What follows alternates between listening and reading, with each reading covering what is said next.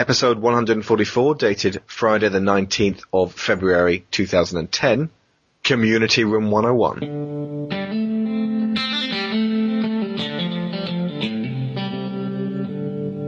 Their names are Alex Shaw and Tony Adkins. Alex and Tony from Digital Cowboys. Together they are the Digital Cowboys. Our friends, the Digital Cowboys. Digital Cowboys. Digital Cowboys. A dynamic duo of dynamite podcasters that deliver a show of divine quality each and every week. We just recorded with the Digital Cowboys right before this. Fun times. Two very, very swell chaps. The Digital Cowboys. Digital Cowboys. Digital Cowboys. I just recently appeared on the Digital Cowboys podcast. The Digital Cowboys. They're British. It was fun times because they're British. Yes. And they have the sexy accents. It's true. In-depth gaming discussion. With special guests and interesting questions. That's an interesting question. Welcome to the Digital Cowboys, baby. For those of you not familiar with Room 101, we've done 3 so far. The premise is very simple. People come on our show, suggest things that they hate, and they want to get cast into a fiery pit of hell. We have to play devil's advocate and argue in favour of said things. If they succeed, the thing that they hate gets cast into Room 101 forever.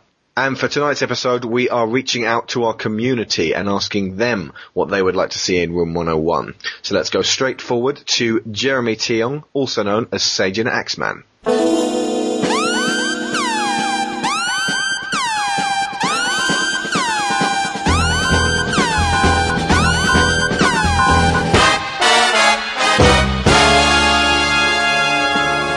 Okay, I'm here with Jeremy Tiong from Australia, also known as Sajin Axeman from the forums. And actually, you got a very personal one to try and put into Room 101. I'm without Tony right now because he's ill, but hopefully he'll be better for later on in the podcast. Okay, first off, give me your opening gambit. Okay, I would like to have the South Australian Attorney General Michael Atkinson and /or his views on the R18 issue for games in Australia. Let's say that Michael Atkinson symbolises these views perfectly, so if we did chuck him in there and it would be him personally and he'd be forgotten about forever, Australia's government would be forced to reconfigure their views on video games, shall we? Just explain what his viewpoint is. Michael Atkinson doesn't seem to think that gamers in Australia are adults. He seems to think that they're all children and that we should all be satisfied with children's games. His viewpoint is that we shouldn't have an R18 rating, and the current system is fine. He's very wrong. Let's look at what's been blocked because of the lack of an R18 certificate. I checked. There's a letter to Michael Atkinson from Alex Walker from Edge, and he points out the 4 games that were denied classification last year: Risen, Necrovision, Sexy Poker, and Left 4 Dead 2. Until you got to the last one, I was going to say no great loss. Now, obviously, your version of Left 4 Dead 2 ended up, being heavily cut down. When you look at the two side by side, it's shocking how different they are. But apart from that, I mean, really, are you losing out on that much? It's actually not about what's being banned. It's more about informing parents better about the games that they're buying for their children. At the moment, we've only got a MA 15 plus rating. Right. And so games like Modern Warfare 2, instead of getting an 18 rating, they're going in at 15. So I'm assuming since did Gears of War get through it over there? Yeah, that's an 18 over here. Of course, over there, 15-year-olds can get hold of it. So basically, conversely, his way of doing these things is actually putting far more horrible, gory games into the hands of younger kids. Exactly. This is going to be a tough one to argue, I gotta say. Look at it from this point of view. Michael Atkinson is a fool. And anybody who looks at his policies can see that. Could it be posited that Michael Atkinson being where he is actually in some way furthers the course of video games? Because it's forcing people to confront the issue a little more than if there was no fool out there arguing against rationality. If he was a rational man and had firm arguments to back up his opinions, outlandish though they may be, we could be scared of him. But ultimately, as it is, he's kind of like Jack Thompson, only with a modicum of power. Right. Well, I suppose, but if he wasn't there at all, then this wouldn't even be an issue to start with. He has this veto power. So it takes the 7 attorneys general to all decide on this issue to change the law.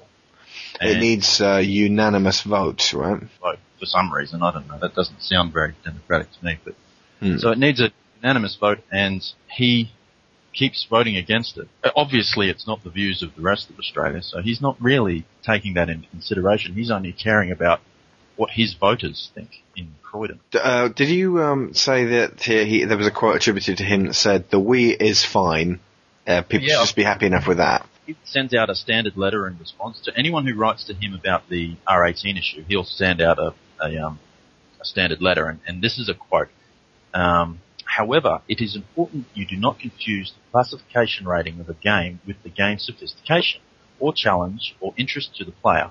I understand the Wii console has been phenomenally successful for Nintendo, and that system provides many games to challenge and develop skill physically and intellectually without depraved effects or cruelty. So he says we should all be happy with the Wii, basically. Jesus Christ, this guy's got to go in. Seriously, from what you're saying, if he disappeared off the planet tomorrow, as we said earlier, the unanimous vote, I mean, ultimately, if it's only him voting against it, then that would be basically that, if this was a democratic system, he'd have been outvoted years ago, but under the unanimity, is that even a word? Under the unanimous vote system, he's an obstacle. So if you remove the obstacle, yeah. People are trying to remove him, but the thing is, I mean, he's probably done a lot of good things politically over the years. He's been in there since 1997, I think. Mm-hmm. And it's just this one particular issue that everyone's going, well, actually, no, there's been a few issues with him, but there's this one particular one that affects us. See, if he just had a different viewpoint on that, I don't really care about South Australian politics, so it wouldn't bother me whether he personally went into Room 101, just his views. If he had a different point of view, I think things would change. Anyway. But the fact that everybody has to agree in one go means that he is required to be out of the picture. Yeah. So if we're going to move and shake things up and around, he's got to go. Okay. Let's start by bringing down the government with this one guy. I'm going to let him in. It was a tough argument to make, and I tried my best, but I think ultimately the problem is with this kind of thing, people are encouraged to put in things that they hate, things that are, pet peeves, bugbears, things that, you can't put in cancer, you can't put in world hunger, and I think this guy's up there with the two of them. So ultimately, removing him would make the world a happier place. Yeah, he's in. Okay. Jeremy, thank you very much for coming on Digital Cowboys. Thank you very much for having me. I was over the moon. Keep me cockatoo cool, curl. Keep me cockatoo cool. Oh, don't go acting the fool, curl. Just keep me cockatoo cool. All together now. Tie me kangaroo down, sport. Tie me kangaroo down. Tie me kangaroo down, sport. Okay, and you're listening to the closest thing we're ever going to do to a live show, and our first caller is David Murray, also known as Kid Sampson. David, how you doing? I'm alright, mate. How are you? I am excellent tonight. Tony, how are you? I'm fine. You're not fine, you know. I'm not fine. I'm getting there. Sick as a dog, unfortunately. But he's powering through this one. Right. David, what have you brought to Room 101 to offer up to the unholy sacrifice? Okay, what I would like to sling into Room 101 with extreme prejudice is a certain anthropomorphic blue hedgehog by the name of Sonic. Oh, how could you? And I've just literally bought the Sega Mega Drive Connection on Xbox 360, so this is gonna be a tough one for you, David. And with all the hype from Sonic 4 as well. Why now? Project Needlemouse. Okay, right, sell it to us. Okay, well, first let me start off by saying I love Sonic the Hedgehog as much as everyone else, or I did. Clearly not. You want to kill him? Well, that's the thing. It's kind of my love for Sonic the Hedgehog that makes me want to get rid of him, because after basically a decade of terrible games and ridiculous hype, it's just become this kind of corpse that's dragged around the gaming industry, and I'm kind of sick of it. I don't want to get hurt anymore, is what I'm saying. I see. I do see your point. It's kind of like, what's the closest equivalent? You don't want to see any more Alien films made because they're just going to fuck it up again. I do want to see that Alien prequel that Ridley Scott. Yeah, actually, with Ridley Scott. Yeah. But that's the thing. I also want to see Project Needlemouse pulled through. That's the thing. You know, there's always that possibility in the future that it might get better.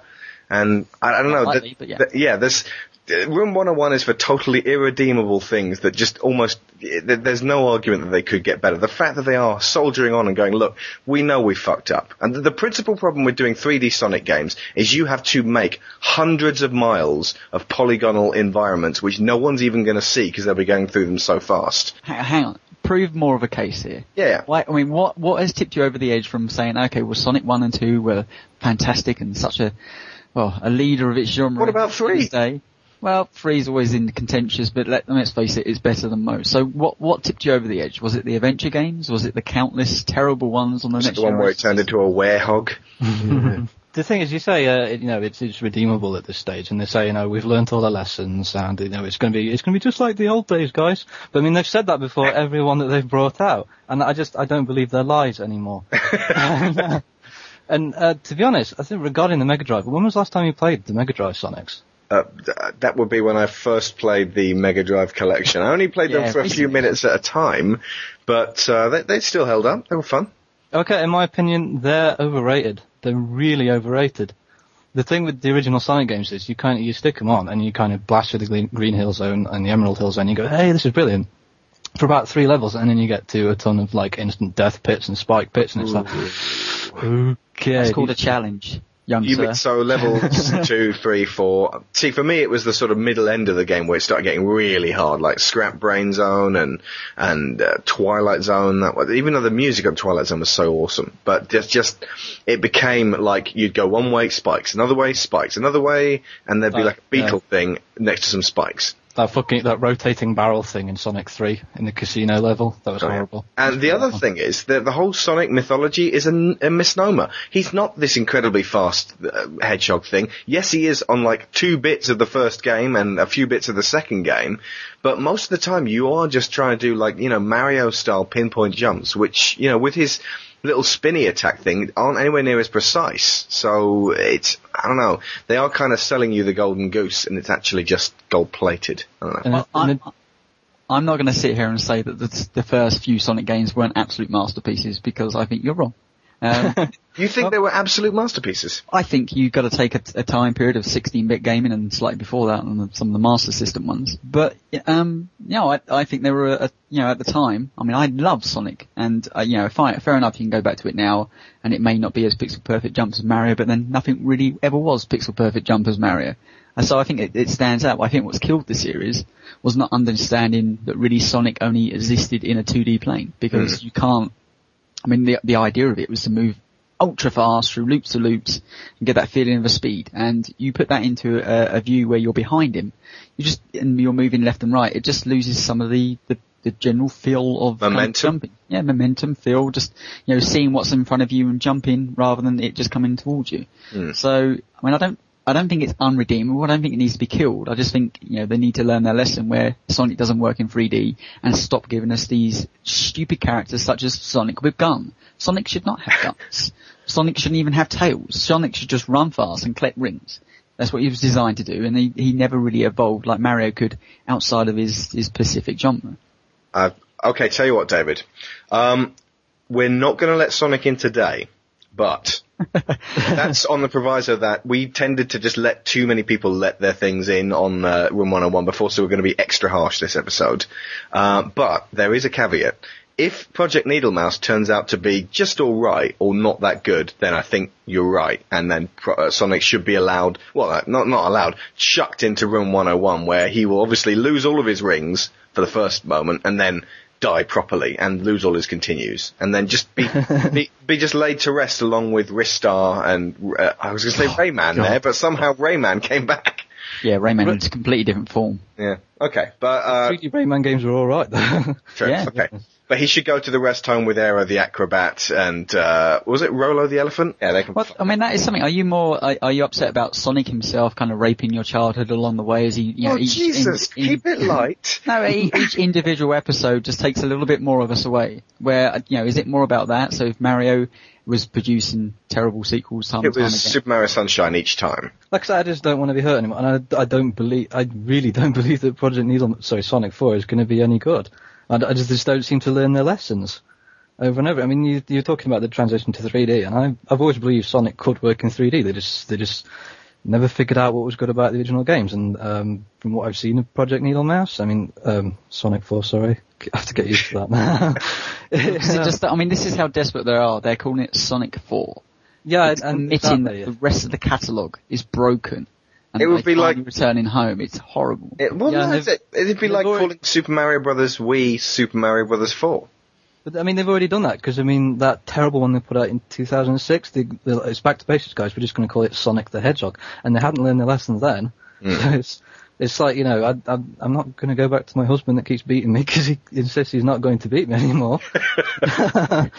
But this time he'll be all right. Tell you what. Along with that analogy, if he hurts you again, David, he's going in. Okay, I will put on a special uniform and I will march him into room 101 at gunpoint, if that's the case. That is a chilling image. Actually, I'm fair. I think that's fair enough. If Sonic 4 doesn't turn out to be, because bear in mind, at this point they're admitting they've kind of messed up. And they're saying this is the one. So if they get it wrong this time, I think there should be no remorse for them. Yeah, then it'll come around to Sonic the Hedgehog 5 and it'll be exactly the same thing again, and people will forgive them all over again. But yeah, I see your point, I suppose. Okay. Well, anyway, thank you very much, David, for coming on the show. Thank you very much. It's been a pleasure.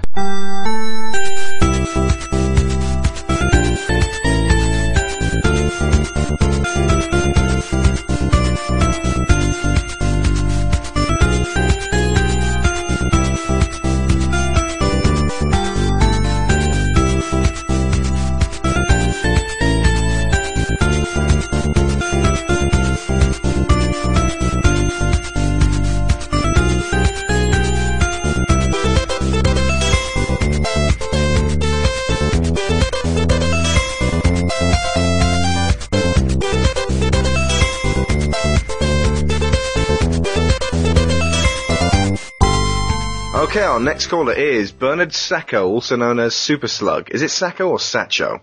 Sacco, yes, you got it right, actually. No one ever does that, it's great. No, no worries. Okay. From Australia as well. From Australia. Australia. And you are our second Australian caller of this episode, so, keeping it up for the Aussie side. Yeah, well, when we were organising this, I said something we do best is misrepresent our importance to the world, so, Okay, so, what have you got for us? Well, I was thinking about this. I had a whole bunch of things, but yesterday Ubisoft made my mind up for me. So it's a little bit PC related, but intrusive DRM that makes gaming more difficult for legitimate buyers. Mm-hmm. But for Assassin's Creed 2, you have to be online to play. Mm-hmm. And if you lose your connection whilst you are playing, the game quits and you lose progress since your last save point. Christ. And yeah. It's just so completely awful. They announced a while back that you would have to be online to start playing, and for most of us, that's sort of not a big deal anymore. I guess moving forward, I can live with a little bit of DRM because, you know, piracy is an issue. They want people to buy their games. I'm online anyway, so it wouldn't have disadvantaged me at all. Just so crazy and so just ruining the experience for us gamers on the PC that. Bad DRM that makes gaming better for pirates. This is where we have to clarify this, because we've had this argument before, and obviously we talked about piracy on this show many times, and the fact that, you know, DRM is there to stop piracy, and that's something that we believe in. But the kind of DRM you're talking about is something that actually got EA in trouble, wasn't it? 2008, isn't it? When Spore, they basically decided to do the same route of putting DRM where you had to be connected online. I mean, it was definitely EA, but that's something got turned over. It wasn't quite the same. EA, I would include EA in this actually. EA had you had to be online to start the game, I think, but then you also had 5 installs over the lifetime of the game. Yeah. So that if you installed it, you know, if maybe you played it on a couple of computers, maybe you formatted a few times, maybe something happened, and if you ran out of installs, well, that's unfortunate. You probably have to buy the game again. And that's another game. That was more DRM. I think that's a restriction that's beyond what is necessary for DRM. I use Steam a lot, which is effectively DRM. Most of my games are on that. But it doesn't restrict me in a way that makes gaming harder. Well, isn't 80% of the stuff on Steam you have to at least be signed in online on Steam, or does Steam now work a situation where you can actually play games offline? You can play with Steam. If you're offline, you can boot into offline mode. Like if you've saved your password on your computer, if you log in and there's no connection, you can say, I want to go in offline mode, and you can play all of your games.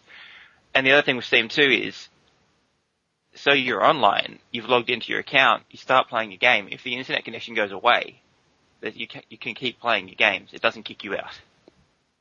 Right. So what we're looking at here is DRM that basically takes the step that is far enough to say that you need to be connected, sending information back and forth to the developer, or the producer. Would that be the publisher? So you need to be sending the connection back to the publisher to say, yep, I am playing a legitimate copy 24 hours a day if you choose to play that amount. Yep, absolutely. I've got to ask, what are the positive benefits of it? Because obviously we've got to be able to argue in favour of it, and if it's there has to be something there's got to be a reason they're doing it. Well, I assume it's a piracy thing, because I can't understand any other way, except maybe they don't make you have the disk in drive while you're doing it. So I guess that's something. It's not much. Considering what you said happens if the whole thing crashes to pieces, then, Yeah, but I mean, what I would argue to you is that we know the reality of piracy, and certainly when you saw the figures last year of how much Modern Warfare 2 was, I think it was 6 million copies they reckon was downloaded across the torrents, and that's what they could actually track. I mean, it's a huge problem. Now, I think you could look at this from an easy point and say, well, World of Warcraft is connected 24 hours a day and you can't play that, and that's got however millions of people it has now, and it doesn't really affect them. But what we're talking about here really is a completely single player game. There is no multiplayer to be found. So if you choose just to enjoy the single player experience, then why should you be connected to the internet? Is it conceivable for you to just keep constantly quick saving? Well, I believe, unless Assassin's Creed 2 is different, Assassin's Creed was based on save points, wasn't it? You had to do certain things, so. Some of those quite far apart. Let's not look at this so narrowly. Let's look at then intrusive DRM that we all know has to exist because of privacy is such a problem. But DRM that, really actually inconvenes more people than it actually prevents from probably pirating the game. And you'll probably find out actually if you look at how many people have already downloaded Assassin's Creed 2 that people have already worked their way around it. And we're in a situation now where it's actually affecting legitimate buyers rather than the people that are always going to work around the system. Well, yeah, it's in a situation now where if I want to play it, I probably have to buy it and then potentially work out how to pirate it or to crack it so that I can play it in such a way that is so fucked up. And yeah, absolutely, it's messed up. But I mean, if you want to, like I said, if you include the limited installs, if maybe that's less draconian and easier to defend, but I prefer to see that go as well. I would include that in my intrusive DRM list. I suppose similarly, if I downloaded some music from iTunes and then wanted to put it in the podcast, I have to turn it into an MP3 and then effectively, make a copy of it that I can then use, which is DRM free. Well, and play a license fee, but we'll get beyond that. Yeah. I don't know. I mean, DRM, it's such a contentious issue, and it's not something I necessarily want to. I mean, in an ideal world, DRM wouldn't exist, and we'd all play games and live in this harmless world. It's not going to happen. No pirates. And I think all that you're seeing here is companies trying to, feel how far they can actually push it, and seeing whether, if nobody has really pushed forward that far before, such as Ubisoft for the first time, and it cuts piracy maybe by 50%, 60%.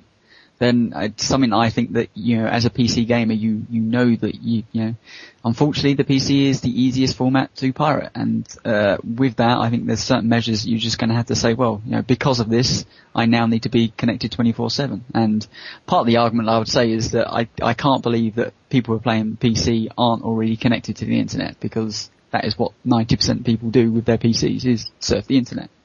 But I can understand your point of view if it's stopping you from actually maybe, honestly, Alex, have you ever seen a PC that's not connected to the internet? Back in the early 80s, yes, I remember. Well, no, I can give you an example. One of my friends recently moved, and there's no space on the hub, so he cannot get a connection. So it's impossible for him to connect to the internet right now. So he can't play this game. My router's a little bit flaky at the moment. I need a new one. It probably cuts out every now and again. So if that happened to me, I would lose any progress. Might I suggest playing Assassin's Creed 2 on the Xbox 360? Yeah. Well, so I don't have an Xbox 360, but... Whoa! Okay. I'm planning on picking up a PlayStation 3 at some point this year. You can do that.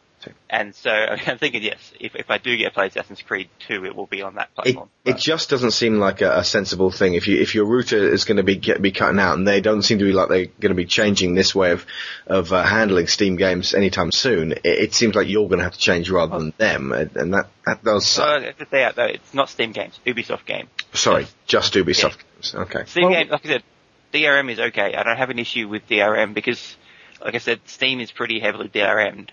And I love Steam. If every game was on Steam. Well, PC gamer doesn't. Yeah, exactly. Well, I think, but early on, I didn't, because the first time I installed it, it downloaded a whole bunch of stuff for me automatically, and put me over the limit. And I was living at home because I was like 19 or something like that, and I got quite a lot of trouble because it cost us $50. But since then, and Steam's worked its way into my heart. But DRM can be done well. This sort of stuff, you don't need to do it. Does the Assassin's Creed 2 box state on the back that internet connection is required at all times to play this game? Or is this something that's come out of the woodwork as and when the game has been released? Well, this is just, I don't think it's actually been officially released yet, so I haven't seen the box. It was just, something I was reading in an article describing their play experience of it, a reviewer. So I would imagine it does. If it doesn't, I would say they're probably doing something illegal. But I'd expect it to stay on the box. You see, these are the worst ones for Alex and me to really defend here, because on one hand I can completely agree with you. I think the draconian methods that get used for DRM is becoming worse and worse, and I don't know at what point.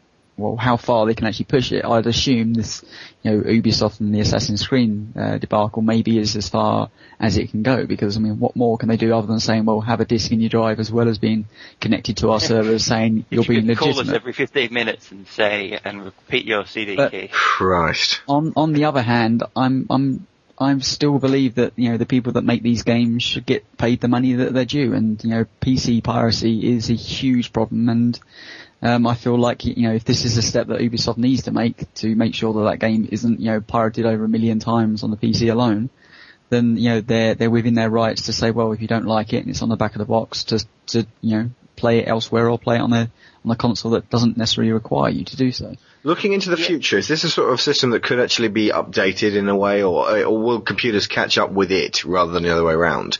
Could you see people still subscribing to this manner of DRM protection in 2020, for example?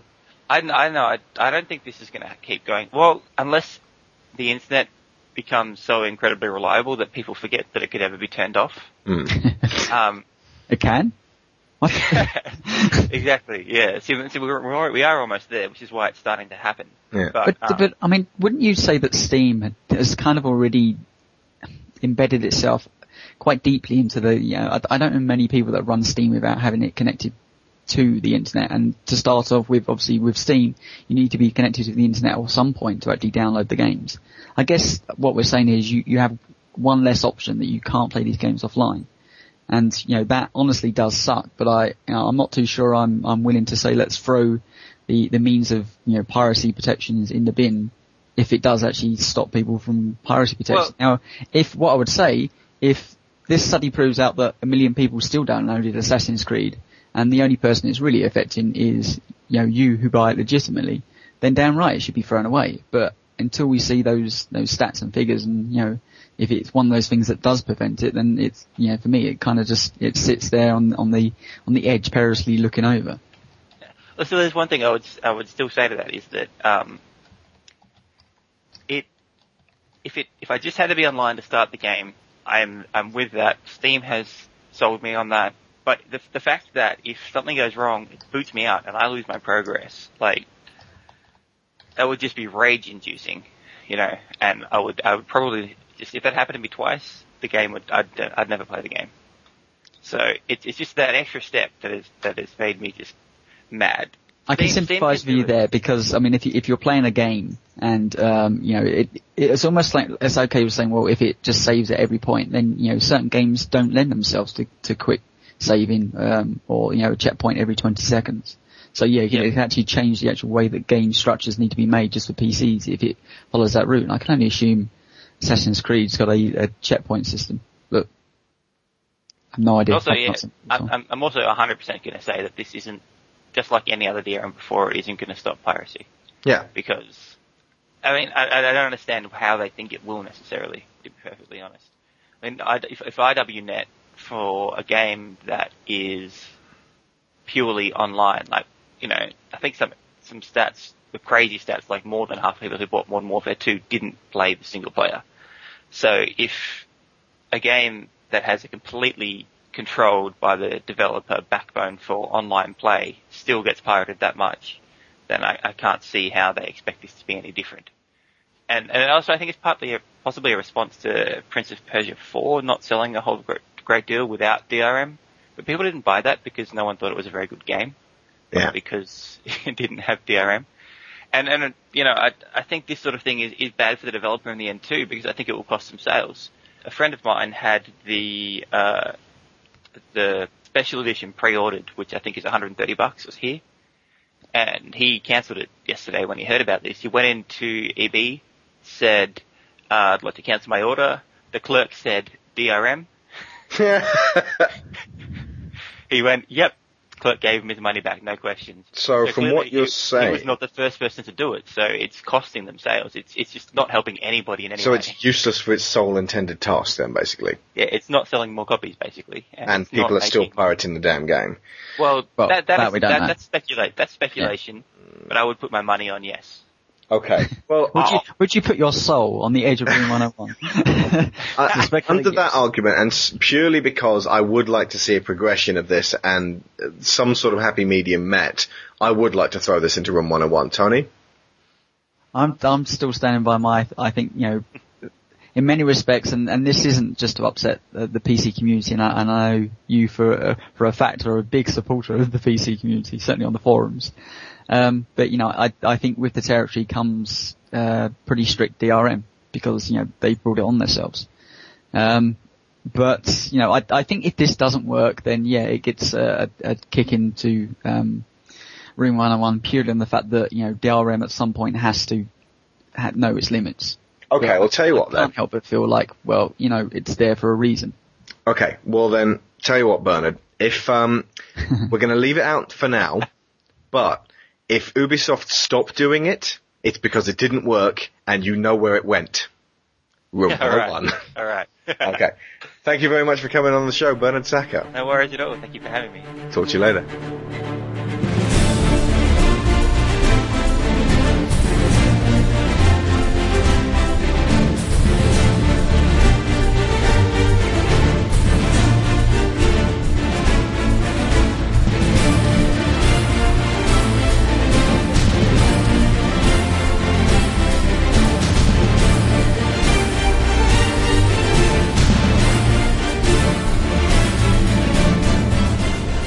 Okay, next caller, we got Roy, also known as Roy42. How you doing? Not bad. Okay, what you got for us, Roy?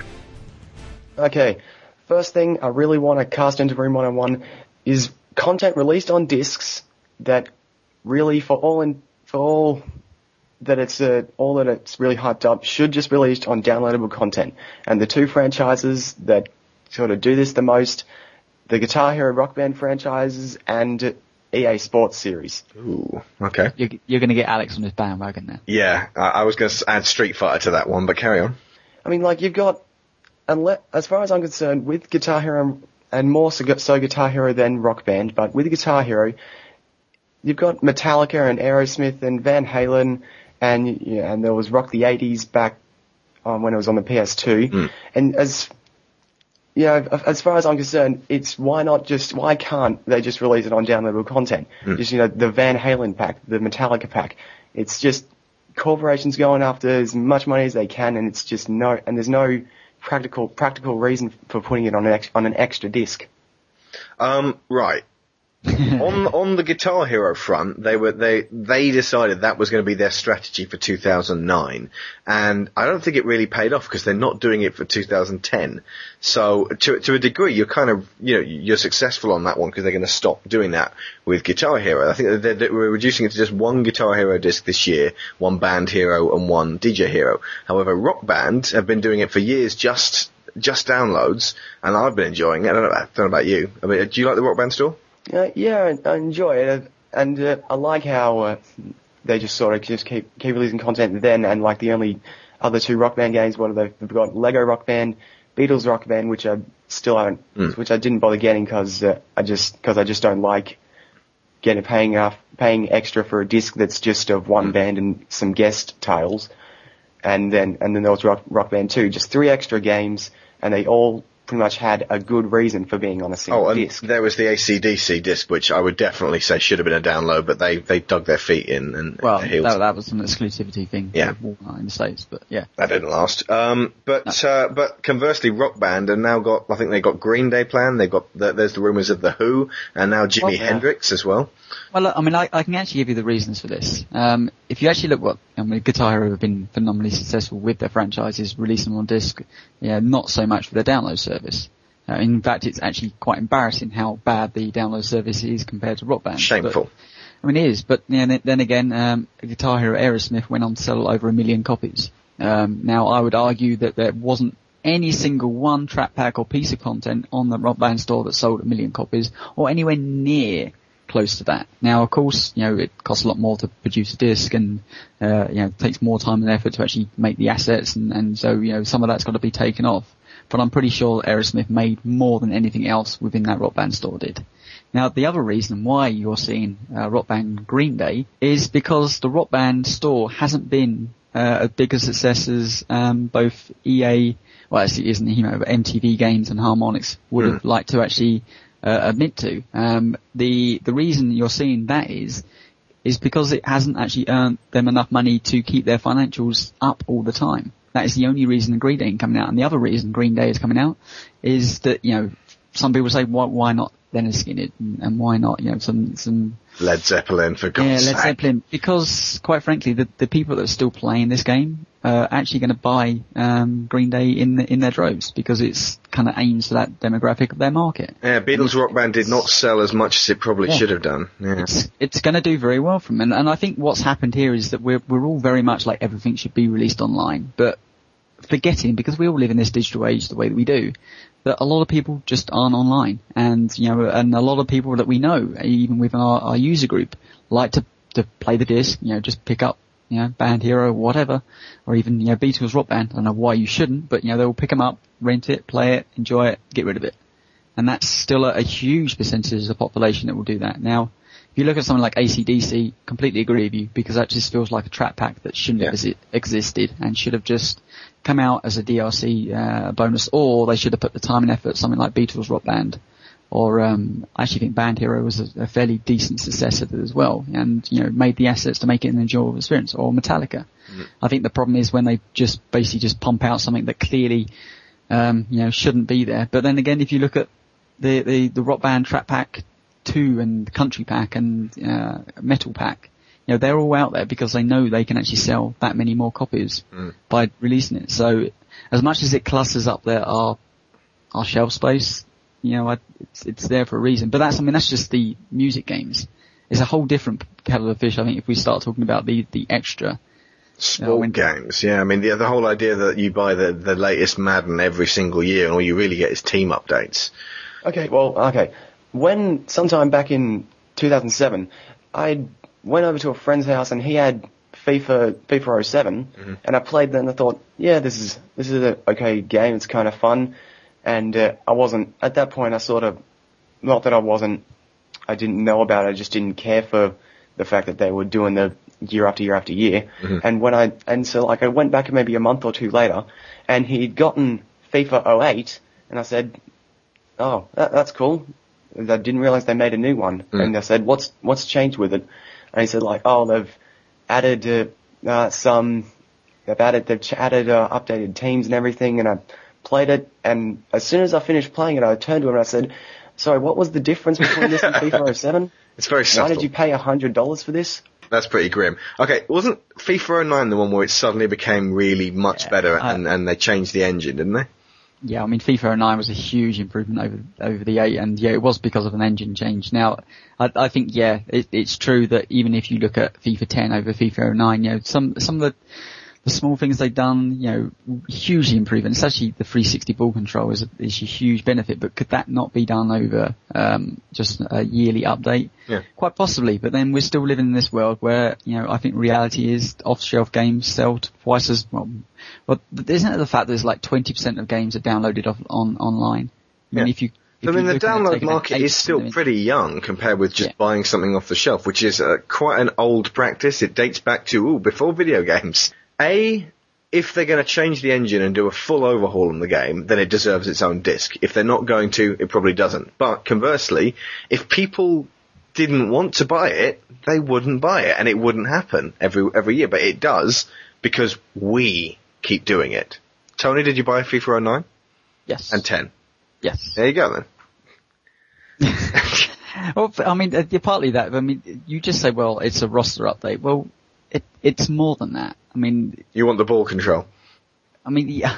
Of course, you can just download, you know, exactly. You can download different shirts and different player names for different teams and different stats. But there is, I mean, I believe the difference between the FIFA 10 and the FIFA 09 was something like 250 different changes. Now, some of those were small and some of those easily would have fitted within just a yearly update. But some of those were much bigger. I mean, the 360 ball control, made the game feel entirely different. Now, you know, some people would have probably loved that and some people would have hated it. And if you just got this download choice, then it could have been something that would have entirely overwritten a game and you would have been stuck with one over the other. I think this is a reality I'd love to see going down the line when, you know, we're all fully connected to the internet and downloading full games isn't a problem in the future. But, for us to have a choice, let me just download this title and add a cheaper rate. If it's based on the same engine, let me just pay £20 instead of the £40 retail price. But as it is, yearly sports games are always a difficult one, and I think the people that do it can normally justify it to themselves why they do it. And anybody else that doesn't play sports games just look at them and go, what are you doing? So I can't give you a definite reason whether that's wrong or right, but I mean, let me bring up this one. Street Fighter 4 Super Duper Ultra Special Edition. That's with the one. bells and whistles on top. I mean, to me Super Street Fighter 2 4 Turbo HD Remix. Yeah, because that's a better name. Sorry. I mean, Alex, that's more of your cup of tea, and that's something I would say, well, that just, why can't you just download that? Yeah, I totally agree. In this case, if it was just based on that, I'd say yes, it's straight into Room 101 with this bullshit. And also with, just, if we took it away using this, it's an entirely pointless argument because we can't do away with it because this sort of thing is still in demand. Super Street Fighter 4 will still sell. What I wish is that you could get both. Yes. Just for options. Yeah, basically just you could buy Super Street Fighter 4 and you could also download the update for Street Fighter 4. For a fee that is roughly equivalent, that accounts for the fact that you've already paid out 40 quid, or in your case $100 for the original disc, which if it's not going to be that much different, if it's just a few extra characters and extra costumes and maybe, they've sorted the netcode out so you can actually have proper tournaments online, that's good, but that is not worth the price of a full disc. Even at budget price, that's 20 quid basically, tops. Okay, yeah. So, Okay, so I will put up with if they release, additional content that's not as incremental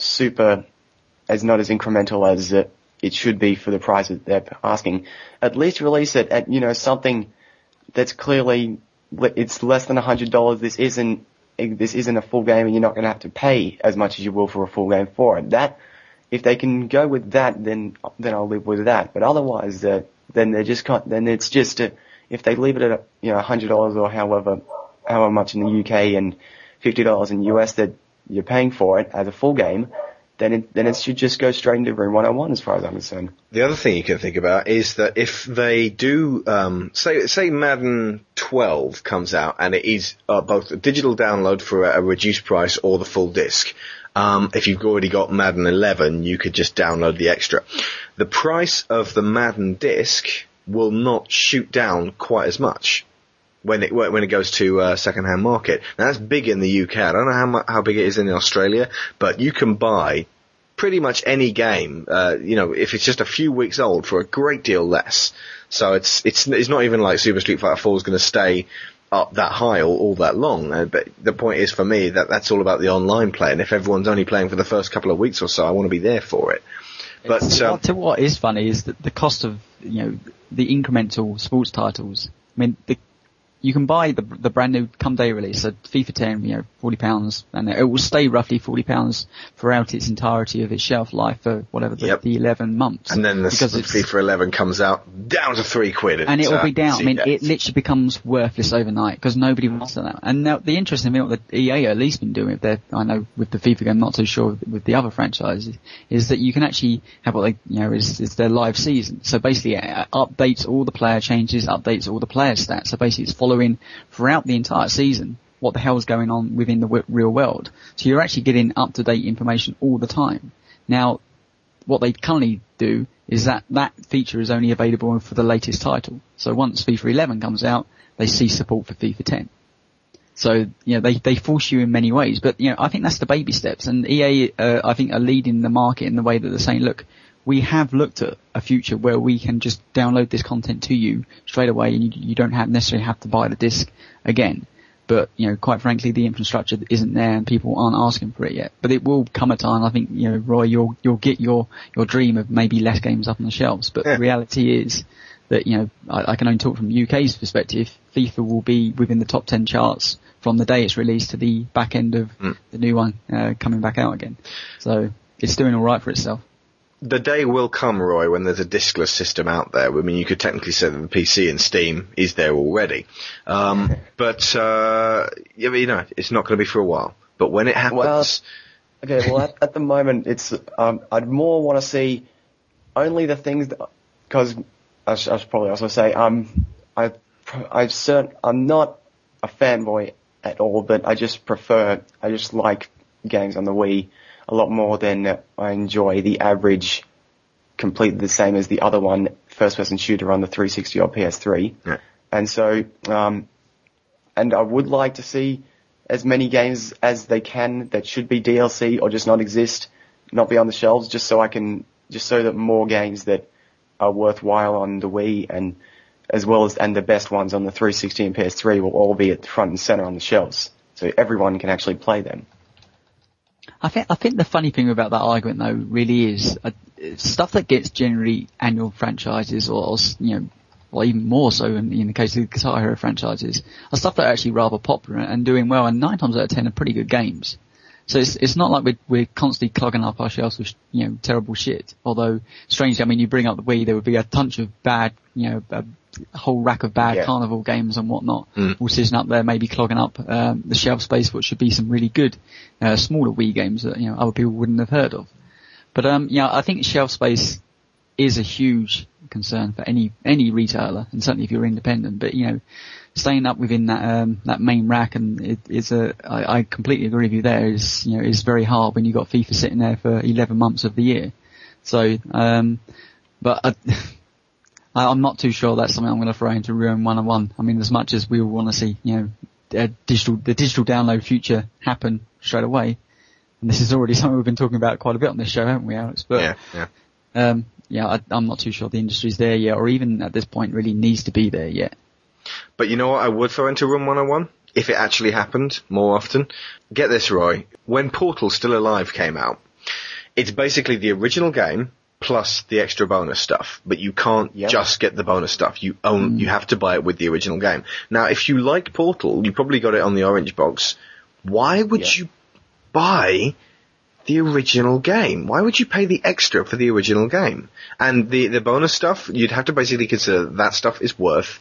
That was originally 1,200 points or something like that. I think, the bigger problem there was they priced it as that you're paying for the full Portal experience. Yeah. And really, what most people would have been picking up for was the added content. So it was 1,200 points on release, which was ridiculous. So that'd be the equivalent of saying, hey, you can buy the digital download of Super Street Fighter 4. That's the same price as it would be at retail, and you're paying for effectively the same whole game rather than just the updates. And you don't need your original Street Fighter disc. That's junk. You can throw it away. So, I mean, if they do that, straight into Room 101. Because that was a stupid way of doing it. Related to that, the other thing that sort of is part of that I also cannot stand seeing on shelves are Game of the Year editions of games. It's like, it's Call of Duty 4 Modern Warfare, but we got Game of the Year, so we're putting 4 additional map packs in. Woohoo! Yeah, that can go and burn in hell. No, that annoys me purely because it's almost like a kick in the bollocks to anyone that's already paid out on the DLC, and quite often, the early adopter syndrome of DLC in this case, as I call it, because you'll pay full price, and Gears of War was a classic example, Fable, Fallout. I mean, all these ones where I paid hundreds, well, in Fallout's case, probably hundreds of pounds to play and complete that game, and then suddenly the Game of the Year edition is out there on the shelves, and at this present time, I think you could buy it for about 30 quid. So, undercutting my £100 odd that I spent on that. But, I mean, at least the company themselves, I'd like to think that it's the company going, well, here we go, for all those people that don't have online, here's that DLC. In reality, it's them just getting it back out on the shelves again and going, look, see all this stuff? Did you not buy it the first time? No, it's got added bonus stuff, please buy it. It's a difficult one. Yeah. Okay. It has been a pleasure. Thank you very much for coming on. Thanks, Roy. Thanks for having me on. Talk to you later. Stop wasting my time. You know what I want. You know what I need. Oh, maybe you don't. Do I have to come right flat out and tell you everything? Give me some money. Give me some money.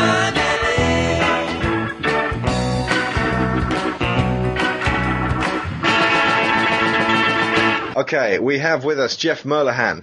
Jeff Merlahan. And all you have to do, Jeff, is not fall asleep. I won't, I promise. What have you got for us? What do you want to throw into Room 101? My big problem is release dates that companies, insist on giving us and then basically lying to us at the very last minute. The bastards. Yes, indeed. So I was thinking, why can't they just say, leave it without telling us, or make the game, say, 3 months before they know they're on schedule, and then tell us? Why do they have to say 6 months beforehand and then basically lie to us? We're all pissed off and disgruntled, and so kind of like Splinter Cell conviction. That's exactly what I have in mind. Pushing it back. We're going to push it back again. I'd say that the short and easy answer, if Mike Oldman is to be believed, is that the promotion of these things takes about 6 months. So you basically have to sort of get the wheels in motion, get your advertising sorted out, and get it sort of ready for that time. And then if you're pushing it back, it requires even more faffing about to get that out there. But at least you've got it in the public eye to a certain degree. But I do understand that they should really be at a point where they've pretty much got the game done, and then they announce the date. They should just go with Q1 to begin with, and then give us a date, or Q3, or whatever Q they're in, but not give us a specific date and then change that. So, Tony, what do you think? I would argue to you, if you look at something like Splinter Cell Conviction, would it really do it any harm? I mean, that game was meant to come out a long time ago. I mean, if you imagine the first release date, we're talking 2 years ago. And, it's an odd game to look at, but, 2 years ago they were saying, right, it'll be out this year, yay! And then it got pushed back and disappeared off no man's land. Then they said, no, the end of the year, most definitely, been pushed back, and it looks like it's going to be the middle of this year. Now, the thing with that game in particular, I think, the extra time and period it's had to be pushed back will lead to probably a better game. And that's the thing to remember about most games that do get pushed back, and that's opening a cans of worms within itself, do actually turn out to be better products. Like Duke Nukem Forever. That's a classic example, one that just, it goes too far, and there will always be that. But if you look at really a lot of the big games that get pushed back, it's for the benefit of the game. So I think, to have this, it's going to come out on this release date or not at all. And that does happen because companies need to make financial quarters. And that's where you'll see release dates, is because companies go, right, the end of Q1, we need to earn this amount of money in the bank, and we need to tell you that this game is going to be coming out then, build some hype, and you're going to go and buy it. Now, a bad company, what they'll do, will go, well, we need this game to come out, and this game is going to come out on this release date whatsoever. We get the game, we all slag it off, doesn't do very well because public opinion of it isn't particularly great. And that could be 3 years of their lives just wasted. Now, what a good company can do, will go, right, 6 months, we need to push this back 6 months. And you know what? We've promised everyone it's going to be ready for the end of November. But the reality is, if we have 6 months more, the multiplayer is going to be good. We're going to narrow down that single player story and just make the elements that we thought we couldn't include in it better. And it gets pushed back 6 months. Now, what I say is there's enough games coming out every single week of your life to get upset about the ones that get pushed back. So you know what? I didn't have time to play Splinter Cell Conviction in November. I was too busy playing a ton of other games. I probably won't have time to play it by the sounds of it in April. But it was probably a better idea that got pushed back then. But the frustration of thinking, yay, it's going to be there, and, 6 months, seriously. But we always forget, and some of the biggest games ever released, such as, BioShock was one that got pushed back for a number of times. As I said, GTA, as much as we love-hate relationship, that got pushed back from that October release, didn't it, all the way until, was it March? Yeah. It did pretty well. I mean, Metal Gear, there's tons that have followed that suit. So, frustrating, yes. Should it not happen? I think for the right reasons it happens. And the game development, it's not that cut and paste. It doesn't just, it's going to be done when it's, by this time period because everything's that easy. It's done when it's done. And I think if more companies actually had the brave part to say to this financial side of it, no, it can't come out, then, I think it would probably be better, and I'd be more than happy to see more games get pushed back if I had a better product at the end. Not that I've just got on a soapbox, apparently. You did. Apparently, you just jumped up there. Everyone else can fuck off at this. Apparently, I have a really big problem with that. Huh. Put it like this, Jeff. Let's look at the opposite end. If we did throw slipping release dates into Room 101, imagine a world where every game had the same sort of release schedule as a licensed movie game. Think of that. They said they were bringing it out on June 12th because that's when Batman comes out or whatever. Batman Begins turns out to be a piece of shit, the game, and the film's great, but they continue to make these crappy games. If they'd had the freedom to go, you know what, we will bring out Batman Begins next year. We're going to make it as good as Arkham Asylum. It would have been a better game. If you stick to a date to the exclusion of all quality, the end product suffers every single time. So, that this is going to be an outright apologetic no, but that can't go into Room 101. I'm sorry, Jim. But if you wish to defend, you've listened to our arguments. Yeah. You got the killer defend. Anything else on that one? Well, my only problem is say, why can't they just leave it as a general release date? Say like you said, Q1 or Q2, whatever. Yeah. And then give the final release date when you get into that period. Or it's just I don't like the fact say right, it's coming out March the 27th, and then it gets released pushed back another 6 months. Yeah. Plus, wouldn't that also be costing them money because they're going to have to keep up the advertising on the game? Yeah. So being pushed back another 6 months, that means it's going to be another 6 months of advertising to keep up the interest. But now you hit on the reason why publishers hate the fact when they have the pushback games. It's not necessarily, they know that sometimes, the product has to come first but if you look at GTA's case, as a prime example, they put a ton, millions of pounds into marketing for that game because up until, 2 months before, it was meant to come out, they were still sticking by that date. Nope, it's going to happen. And they said they pulled it at the last minute. And the marketing had already been put into place. It'd been put into place because they basically said to the world, it's coming out on this date, and you better go out and pre-order it and buy it. And it wasn't until 6 months later it came out. So I think they agree with you. They don't want to see that happen. But at the end of the day, if it's for the benefit of the product, then it has to happen. I'd love to think we live in a world where everything works like Apple. We have this new product. Here it is. Go buy. But the reality is that I would argue with you in many respects. I think advertising for games takes far too long. I mean, I'm fed up of seeing previews for games, 12 months in advance, 2 years in advance, and being drip fed information all the time. I'm all but oblivious to that now. I mean, do you read previews, any of them, Alex? I do read previews in Edge, for example, are quite good. I mean, I know I'm a bit of an Edge whore, but that they tend to be able to phrase it in an interesting way rather than going, "Yep, looks good." And if there are some problems, they do say, "Look, the controls are like a dog at this point. Maybe this won't get sorted out before the end because we've only got a few weeks left on it." So anyway, I'm saying no, that's staying out. Oh, sorry, Jeff. We've been really harsh this episode, though. We've hardly let anything in. What, do you have another one, Jeff? Have you got anything else stuck up your sleeve? No, that's all I could come up with on this short notice. That's fine. That's cool. Okay, Jeff Merlihan, thank you for coming on the show. Thanks for having me on. Oh, and Jeff, can you do one thing for us? For the people that have been listening for many years now, can you shout Jeff Merlihan in your own voice? Jeff Merlihan. Perfect. Jeff Merlihan. Right. We'll talk to you later, Jeff. No, cheers. Thank you very much. Give me time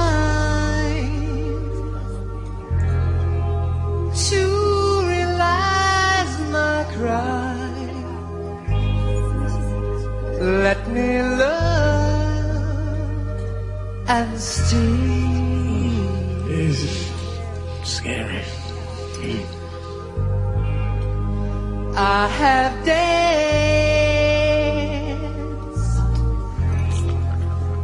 Ooh, I like her. Inside your eyes.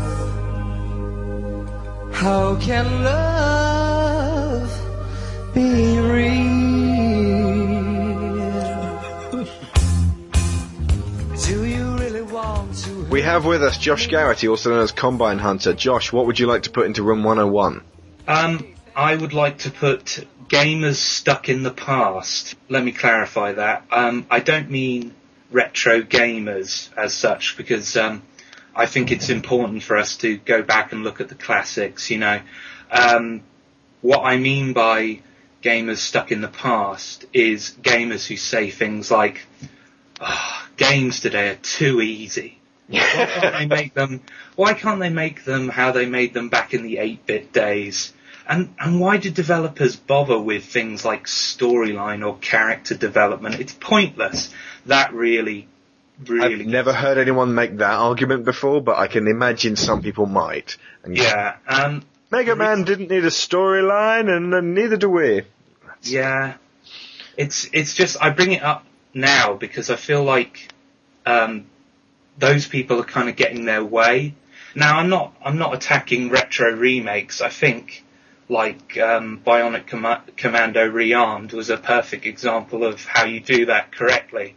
But I think there's a vehicle for that kind of content, and that's like Xbox Live Arcade and PSN. What I don't agree with is releasing a 20-year-old game on 10-year-old hardware for full retail price. Whoa, which one's this? Example here. New Super Mario Bros. Wii. Whoa. Possibly? Controversial. Tony, what do you think of that one? I'll let him finish his argument first. No, carry on, yeah. I mean, I have nothing against the game. It's a great game.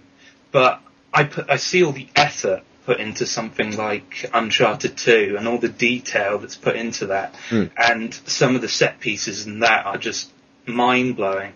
But then I see New Super Mario Bros. Wii.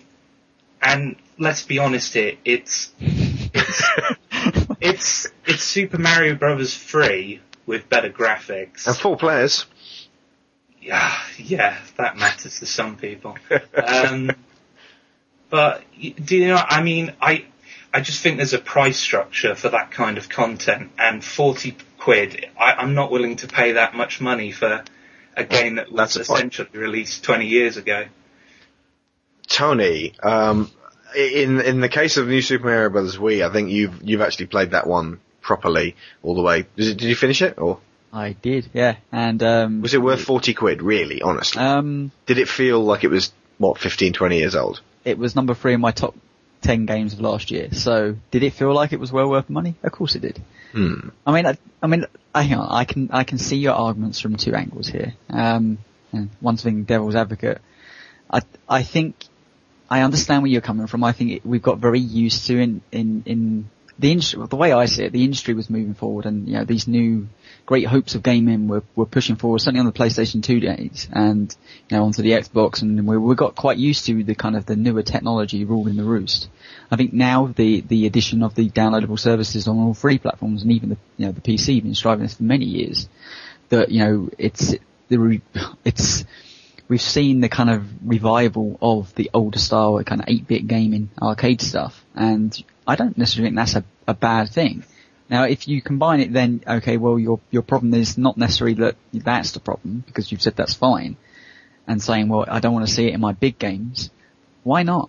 I would argue, 1 second here, that that if you look at the amount of games that are released year upon year, that those types of games really only dominate a very small portion of the market. And when you look at New Super Mario Bros. Wii, still a terrible title, I grant you. It was a pleasure to go back. It was enjoyable to go back and relive some childhood roots with the addition of 4-player multiplayer. And because people need to learn at some point, and why not give them a really high production value game that actually teaches them the basic mechanics of jumping the perfect Mario jump. As I said, the reason I actually adored that game is because I played it in 4-player all the way through, and I started out playing with numpties at the start, and by the end of the week holiday, I was playing with what I felt were, people that felt like they've been playing Mario for years upon years, and they were going to go off and play even, more complex games. So I think there's a time and place for it. Mario was a very bad example to bring into that. So if you've got any other ones that you feel like are really doing the industry a disservice by, I don't think it's really the games that I have a problem with. I feel like it was a bit of a mistake bringing New Super Mario Bros. Wii up, but it's just the idea that some gamers feel like that games should stay as they are, and this industry should stagnate, if you will. Because one of the things I love about games is that I feel like I haven't seen all this medium is capable of. And I want to see developers push it as far as it can be pushed. And I don't mean just in terms of graphics, I mean gameplay. I mean Heavy Rain's coming up, and I'm buying that just on principle, because it's pushing. I mean, Fahrenheit did similar stuff beforehand, but I just like the direction that David Cage is pushing games. I want to see more stuff like that, and just to see a game like New Super Mario Bros. Wii sell, I don't know how much it sold, like 6 million. Towards millions, yeah. Yeah, and then something like Uncharted 2 sell half of that. How much effort went into Uncharted 2 compared to how much effort went into New Super Mario Bros. Wii? I just feel like, these developers aren't being rewarded for the amount of effort they're putting in. I think you might actually be in with a chance if we focus on what you originally said, which is that you don't like the fact that there are pushy nostalgics out there telling everyone else how they think the games industry should be run. I mean, hang on a minute. That's exactly what he's doing. You're looking at the point of saying that you want to see games innovate, and this actually touches very close to what we did last week, the Wii episode. That in many respects, you do see a lot of the games that you're describing exist on the Wii, where they kind of sit within their what's capable of that machine, and a lot of the times that focuses on some of the more old school style techniques of gameplay, where the newer consoles and the PC included really do push boundaries of what gaming may be capable in the future. But I think circling around either one and saying, right, this is the way you should be done, is wrong, because New Super Mario Bros. Wii didn't just sell 6 million copies because it was Mario on the front. Otherwise, Mario Galaxy. It outsold Super Mario Galaxy. I think 3-1 it's outsold Super Mario Galaxy. I think what that's saying is, the old school gameplay is perfectly translatable to a new audience. And that, a fighting game, as much as I have problems with 2D fighting games, doesn't necessarily mean that, we should drop them just because I feel like they're an old star genre that is, long since been passed with, 3D fighting games. I think some people really glue and love that stuff. And I think if anyone's an enthusiast gamer, then it's the ability to enjoy everything around us. Now, of course, I think what you're saying is there's people out there saying it should only exist like this and we shouldn't push gaming forward. We're always going to say anyone that sits within one very narrow-minded viewpoint shouldn't really be allowed to have an opinion. But you could say that about anything, whether it be games, music, politics, blah, blah, blah. But, I kind of know where you're coming from because I think we've always said this on the show, and this is what I think we were trying to aim at last week. We do want to see the genre grow up. Grow up is a terrible word. Move on. Evolve, that's the word, and tackle new aspects of gaming that we maybe have not even seen yet, rather than just sitting down on its laurels. But, I still enjoy a bloody good game of an 8-bit version of any game, given the right opportunity and right circumstance. I didn't bloody enjoy Mega Man 9. That can fuck right off. Well, yeah, I'm going to have to agree with Alex. I wanted to punch someone in the face. I mean, I'm only like 19 years old, so my first console was the PlayStation, and you youngsters! Yeah, get off my lawn! But I mean, I played Super Metroid on the Wii. I downloaded it from the Virtual Console, and I love that game. I think it's excellent.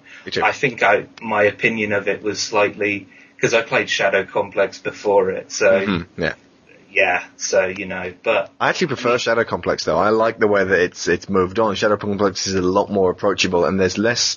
Well, the backtracking in Shadow Complex is just so much faster. In Super Metroid, I'm just crawling around the place. I don't know why it's taking so long.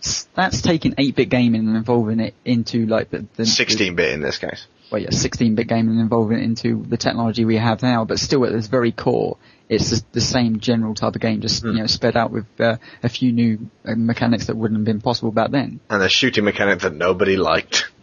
Except me, I liked it. They're aiming in and out of the background, that was cool. But do you see what I mean? So by having those people that dearly loved that game in the first time round, I don't think something like Shadow Complex, because, the development team of Shadow Complex were very forthright with saying, you know what? This is Metroid, and we've kind of stuck our own skin over it, and we've kind of added a few new twists, but ultimately, we're all mega fans of Metroid, and we wanted to make a game very similar to that. Yeah. Then again, Tony, I only had to pay like 10 or 12 quid for that instead of 40 quid. Do you know what I mean? Yeah. Are you suggesting that Nintendo should have done a really high quality downloadable type of full game? Yeah, so do I actually. In WiiWare, I mean, if it was on WiiWare, I'd have no problem with it because. But they've then cut out a huge portion of their market that just don't even look at WiiWare. I mean, Lost Winds has not sold that many. But think of the profit margin they're getting from that game anyway. I mean, it must be far more than. It'd be a great way of selling WiiWare and getting people looking at it by going, look, you got Super Mario Bros. Wii, and the only way you can get it is WiiWare, so get yourself connected. I agree in that respect. That actually would have been kind of cool. Yeah, but I mean, there's for every argument saying there's a ton of 8-bit, but the 16-bit era type games on the Wii. I would argue there's a ton of terrible 3D modern type games circulate on the 360 and the PSC and the PC that clog up just as much shelf space and don't innovate in any other way than just being, well, it's another 3D shooter. Isn't that fun? Yeah. So as much as, yes, Heavy Rain sits out there, and I'd argue stuff like, the Bioshocks and the Mass Effects of the world, pushing forward different narratives in gaming and, new experiences, I think it's very, very important. And, for people of the slightly younger age to kind of understand where, gaming started. And if that means going back and playing New Super Mario Bros. Wii and spending your £40 on it, I'm suddenly the Wii convert here, then I think you should do so. Damn that Wii episode last week. Changed my mind entirely. But, yeah, I can't say I'm going to throw it in because I think it's important for heritage to exist there. But if anyone's going to be so particular to say you can only play, then sure, they can go in room 101. Okay, but let me rephrase that then. I keep New Super Mario Bros. Wii. That's fine. I love it. It's great. Just get rid of the gamers who just want everything to stay as it is and stagnate and just become boring. Get rid of them, please. So put Commander Tim in room 101. I say, Tony, do you want to put pushy nostalgics in? I mean, clearly Commander Tim does like some new games, but so he's not included in this one. Well, I mean, ultimately, you think you're living in a world where the pushy nostalgics are going to win out in this scenario. And I don't think that's proven the case. As much as New Super Mario Bros. Wii has done extremely well for themselves, I don't see the stem of other types of games stopping just because Nintendo have worked out how to make more money out of less production values. Mm. Yeah. Because there's always going to be people, and the same within the film industry. You know, for every film that is just a carbon copy paste and is another romantic comedy that costs nothing and, you know, a lot of people go and enjoy but doesn't really push any boundaries, you know, cinema makers and producers will always do that. But there is always going to be a core group of people that will continually push the boundaries of what film can portray and do. And, you know, occasionally one of those will break out and be a huge success and move the industry forward bit by bit. And so, yeah, I mean, sorry, I still think, you know, pushy little gamers that love the way things used to be have much right as us pushy gamers that think, you know, our genre should be moving forward. But, I think it's a good effort. Well, you got something of a stalemate here because I'm all in favour of getting, because it's not just video games. There is part of the human condition is that there will always be a section of the public who remember things back when they were younger and those warm, familiar feelings, and then they look at the way the world is today and think the world's going to hell in a handcart. It's not. The world's actually getting better. Time has a way of sieving out all the crap. Yeah. So that when we look back, it's, remember the good old days, but actually it was just as shit then as it is now. So, I mean, I'm totally with you in terms of putting people who will not shut up about how crap it is now and how great it was then into room 101. And that's just for everyone, not just gaming people like that. Everyone. Sick of them. Our generation is no worse than the last. Hell no. Okay, so I think you're kind of on a stalemate there, Josh. But he's done better than 90% of other people. Would it help if I sent Tony cookies? Yes. Nope. What flavour? Bribery on Digital Cowboys doesn't win you over. It would help if you sent me cookies. I'd agree with you even more. And Alex will kill me during the night. Okay, I think we're going to have to leave it on a stalemate there, Josh, unfortunately, but you were pretty damn close, and we've been very strict this episode. And before you go, I just want to wish a happy birthday today for Elaine Stryker, who is the lead host of Some Other Castle. Happy birthday, Elaine. Happy birthday, Elaine. Talk to you later, Josh. Bye. Bye. Main Street isn't Main Street anymore. Lights don't shine as brightly as they shone before.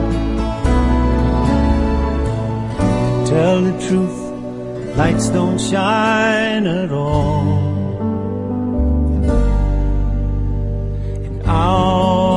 Okay, and we are here with long-time listener James Midgemeister Perkins. How you doing, James? I'm alright, thanks. How are you? Pretty good. We've been really strict this evening. We've hardly let anything in, so convince us. What have you got? Oh, I think I can convince you. That's what they all say. Can I just first say thank you ever so much for having me on? Oh, no problem. No worries. Alright, here's something I think Tony's going to have a bit of trouble with defending. I'd like to throw into Room 101 FIFA 10's online design team for not designing a very good league table system. That's very specific. I think I am going to have nothing to say about this, so I'm just going to leave this on open to Tony. Well, can you tell me the question again, because that is so very specific. Okay, I would like to throw in to Room 101 FIFA 10's online design team, which I think was HB Studios, for not designing a very good league table system, as you well know with the FIFA 10 league we've been having. That is so specific. Oh my god. Right, so, for anyone that doesn't know, you're going to have to explain how the league table works for the people who have no idea and never played FIFA, or the people that have played FIFA and haven't had the delight to actually play the league table yet. Right, basically, people know the usual league table system they have for like the Premier League and the Championship. It's got the games played, the goal difference, how many they've won at home or away and lost and drawn, and the points. The main thing is with the FIFA 10 league table, they don't have the points, so we've had to work that out for ourselves in the Digital Cowboys League, and I think that's just really awkward. And the fact that you have to scroll across the screen, and it's not in the usual format that a real life league table is designed in. And I now have to defend the fact that they have a terrible league table. Yep, that's why I thought this one would be a good one for you, Tony. The strength for anyone else that hasn't played FIFA, obviously this seems utterly boring. But get this, I mean, FIFA, obviously, you know, people, if you like football or not, you know, football league tables, you would know from the back of your sports page, pretty simply, are fairly easy to work out how many games you played, how many times you won, lost, drawn, and your goal differences result in the final point table. And like Midge says there, in the FIFA 10 version of it, it's literally, it just says, right, you need to play this person, this person, this person, and these are the games you need to play. And that's about it. It doesn't give you a points, it just tells you how many games you won and how many games you lost. And then you kind of have to work it out from that, who's actually winning, who's, you know, doing good or bad, or, you know, whether their goal difference was good or bad by going back into like 12 different menus and finding out. Whether you can only see the last 10 games being played. So it's a horrendous system. And I don't think I can actually defend this in any way, shape or form, purely because of this. In the main part of FIFA 10, they have the standard league table.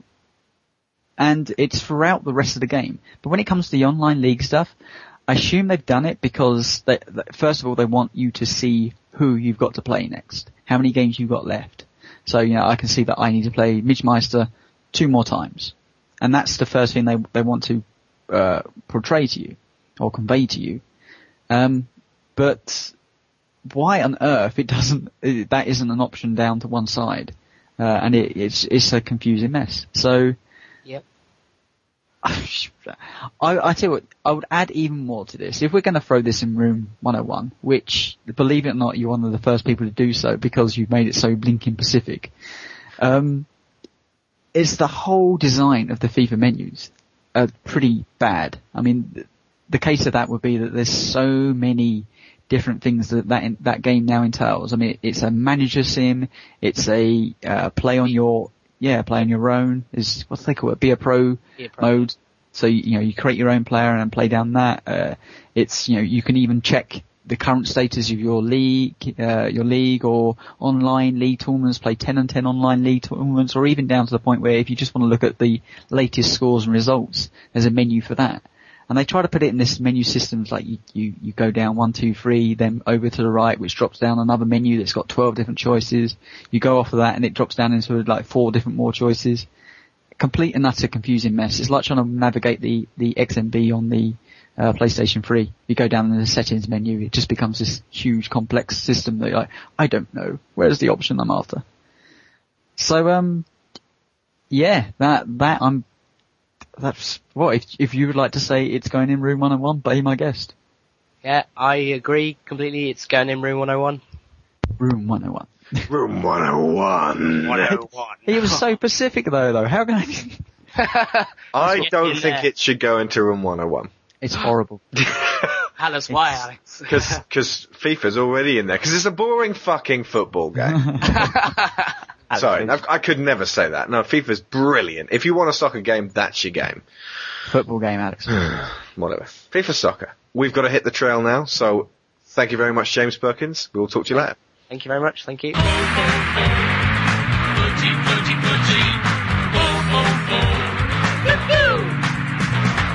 I've got a skill.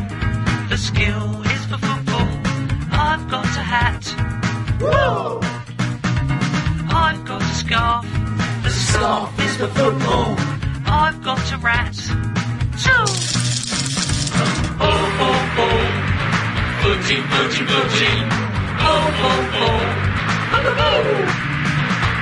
When I go see United, I get overexcited. When I go see Millwall, I know I'll see a good game of football. When I go see Tottenham, I know there'll be no stopping them. When I go see Spurs, if it's golden death, it's got a hat for a hose. Oh, oh, oh. Footy, footy, footy. Oh, oh, oh. Right, we're here with Finlay Man, also known as Finlay666. What have you got for us, Finlay? At the minute, I want to put in unskippable cutscenes. Okay, they're in. Right, so elaborate. Mainly across things like Japanese RPGs, where you're having kind of game establishing cutscenes, and it just does my head in. If I'm playing the game the second or third time round, I don't need to know this. I can skip it and still enjoy the game. Yeah. Tony, your viewpoint on this? I hate them. Tony? Devil's advocate in for the win. Yeah, try to balance this one out. Huh? Try to say yes, no, you must sit through that whole bit in Final Fantasy VII where it just goes on and on and on and on. I'm not a programmer, so maybe you are potentially a programmer in the future. I know that, Finlay. So maybe you could argue this. Unskippable cutscenes, do they not come from the fact that developers, one, obviously would love you to sit down for the entire time and watch their cutscene because over and over again, though. No, well, hang on. Time and time again. Well, they don't want you to necessarily sit there for time and time again, but they don't want you to skip it the first time round. Now, does this come down to more of a programming thing where they just don't put something in there first time round to say, look, if this person dies at this point and then we restart from this checkpoint, this cutscene then should be skipped? Or is that just lazy programming where they're like, right, we don't want you to skip any cutscenes ever, and if you happen to die in there, then we're not going to put the extra time into to reprogram this, stop that from happening?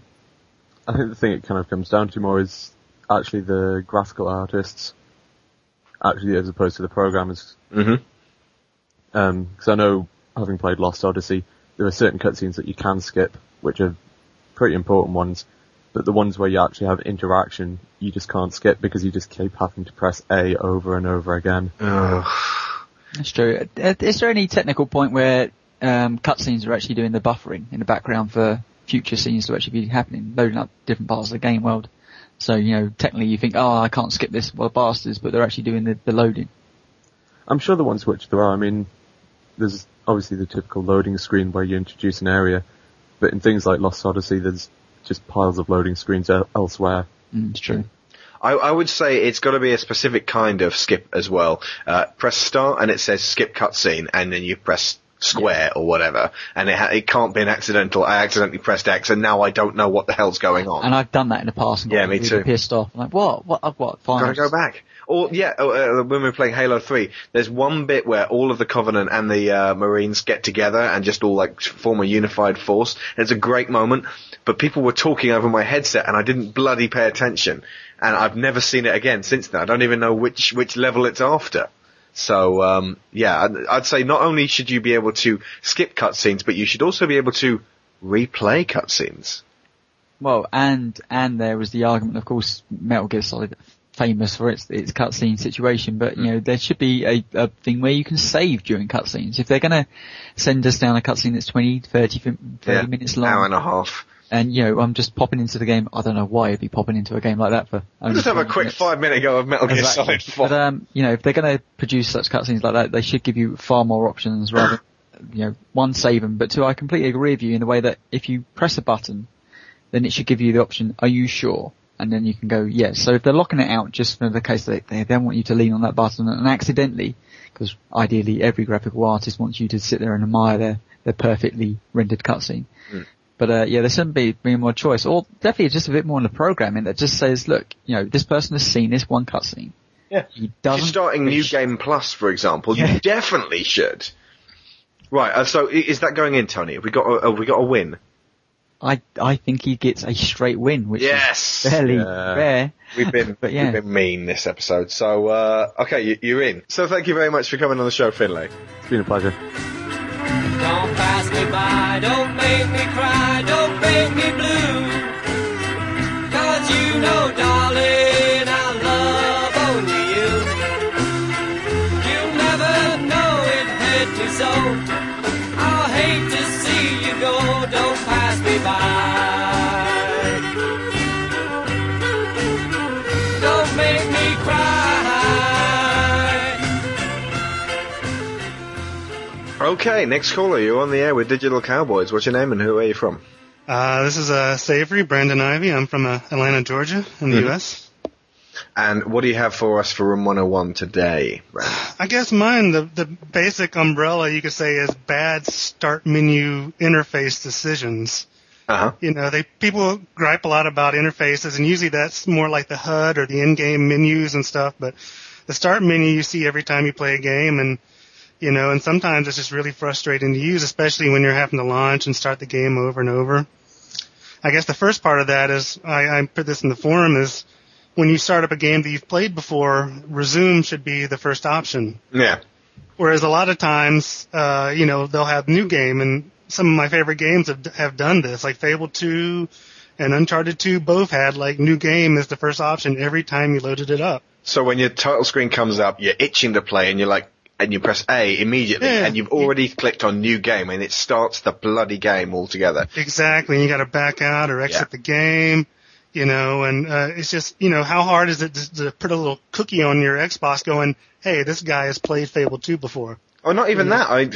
Final Fantasy VII, the de facto was continue, wasn't it, Tony? Because, I mean, you really are only going to start that game, like, twice, 3 times. I think if you're a serious Final Fantasy fan, maybe more than 3 times, but it's, you're going to go for continue more than anything else. Yeah, Mass Effect and Dragon Age both did this pretty well. They both had a default as continue or resume. Yeah.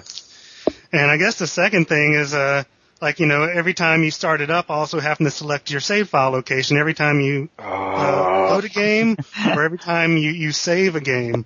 Like, how hard, you know, just as I said before, how hard is it to say, hey, you know, Brandon has chosen to put his save files on the hard drive. Yeah. Remember next time I boot up. Yeah, I put this in the forums, but I'm just going to repeat it here. It's when you start up a game and it goes, wait a second.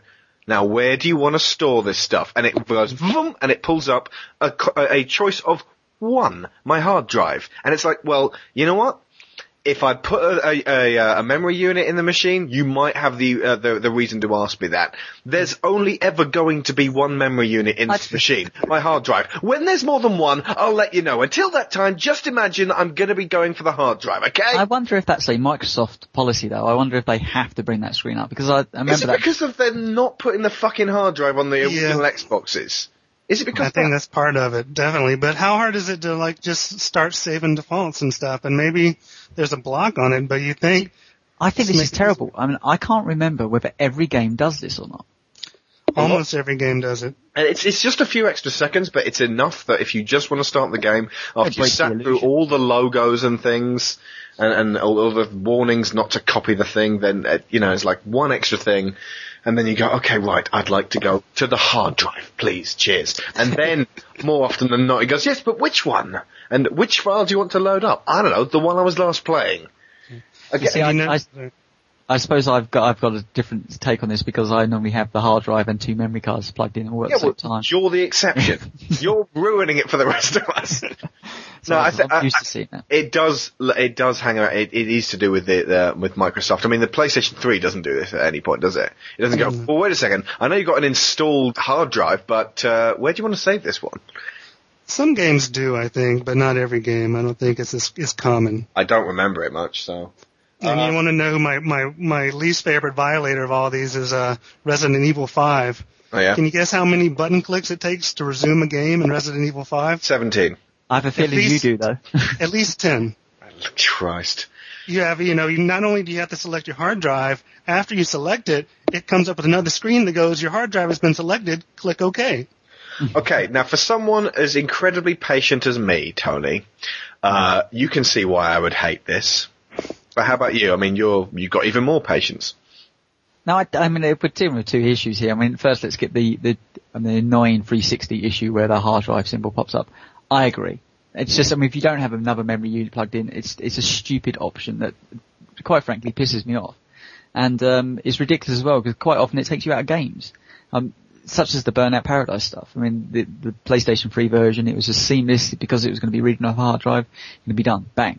because of the 360 architecture and the way the friend system worked as well. If you wanted to invite a friend, you had to go out, you had to go into the friends list menu screen. It broke the immersion, and the hard drive, picking the hard drive was just another example of that. So sometimes the policies doesn't always work with games. I assume it's there purely from the fact that, they want you to buy more of their memory devices, and they want you to have another memory card, but also just to make it easy for everybody that jumps into this stuff to go, right, well, where would you like to save it? Are you sure you'd like to save it on the hard drive? Well, there you go, there's your click. But surely isn't that going to make it more complicated and like, hang on a second, where am I saving this? It's so quick for me, I don't even look anymore. I don't know, I just press A. But I mean, if we get onto menus, then yeah, I mean, I think with a bigger argument would be there. I'm more than happy to throw in that stupid pop-up screen of where you want to save your content in Room 101.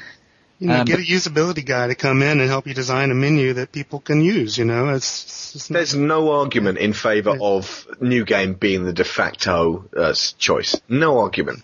We want people to experience this game over and over again. I was going to argue menu systems overall, I'm so surprised, haven't really evolved the same way that games have.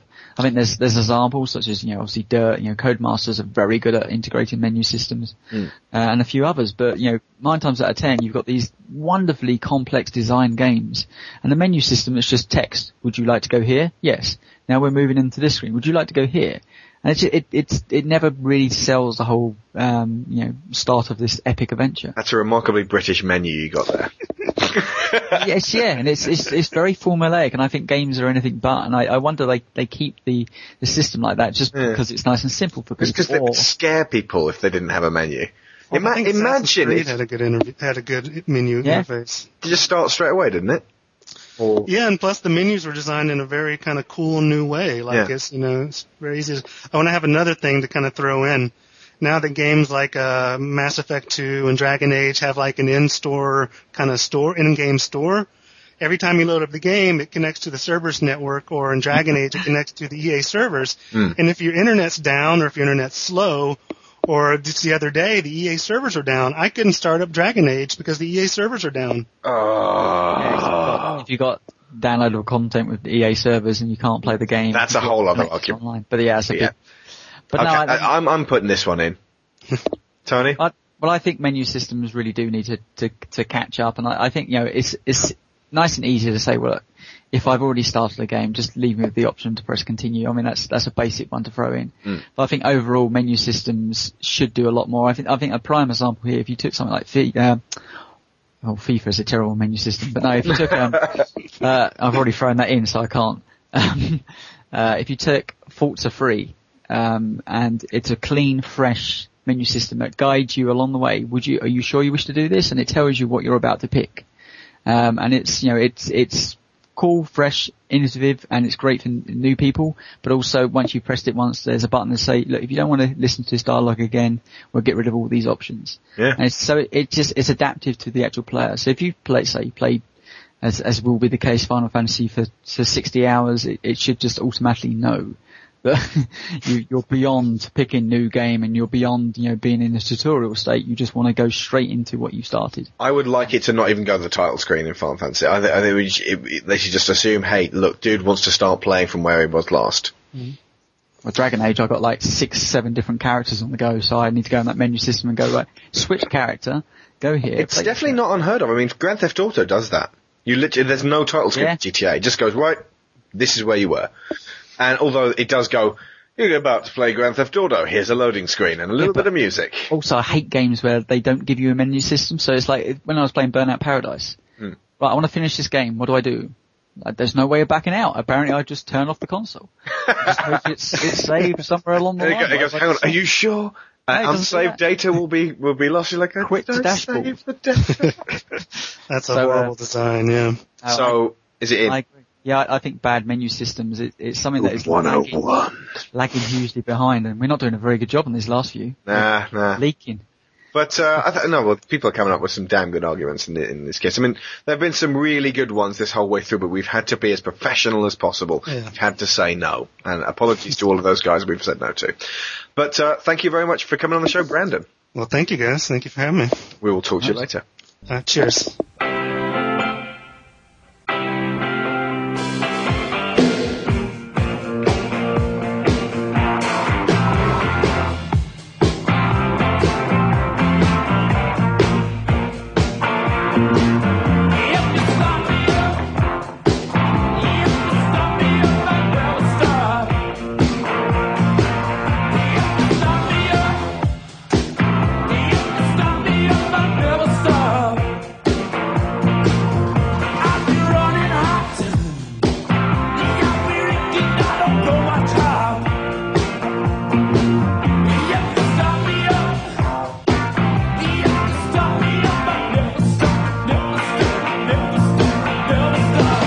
Okay, and our final caller, we got Scott Larrabee, also known as Nerd Leader. How you doing, Scott?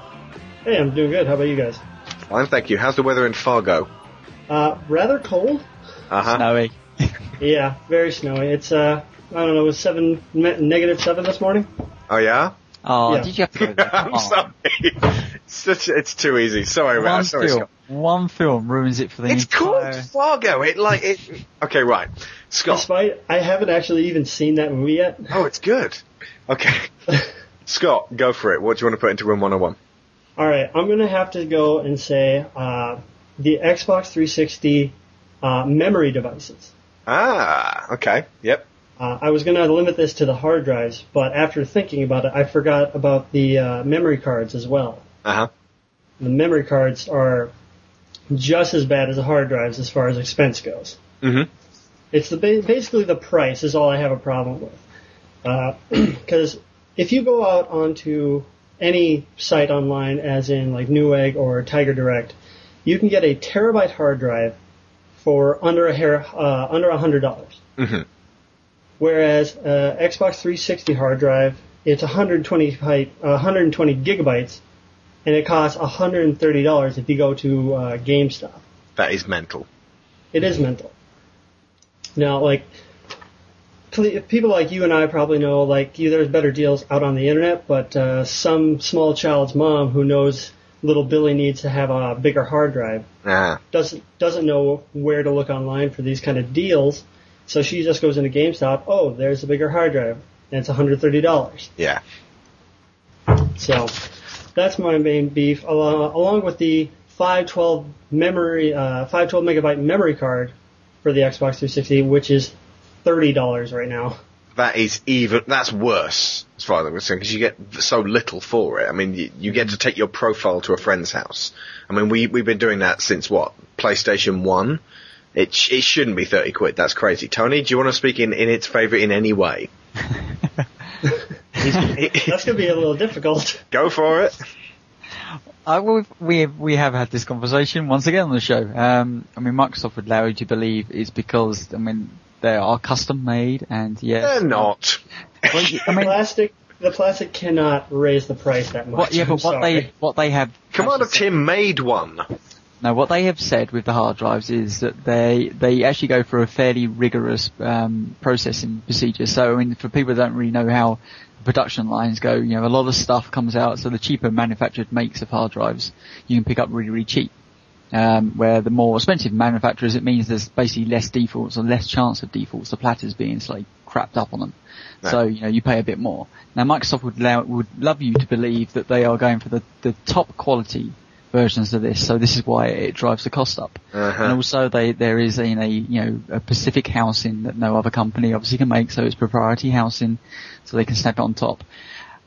Even with all that involved, and even with all the protection software, so it's not like the PlayStation 3 where you can just take a laptop hard drive and throw it in, because Microsoft actually do throw a hell of a lot of protection stuff on there to make sure that you're not modding the system via the hard drive. People have worked out obviously how to get around that, but that was their thinking from the very start. So it's not quite the same as just picking up any old hard drive, slapping it in and making it work, because they've done a lot more to prevent that. All that said, the price is ridiculous. And I think with the 360, you look at it, it wants to be this media center. Yet the main thing you need for a media center, beyond all the other apps, of course, is storage capacity.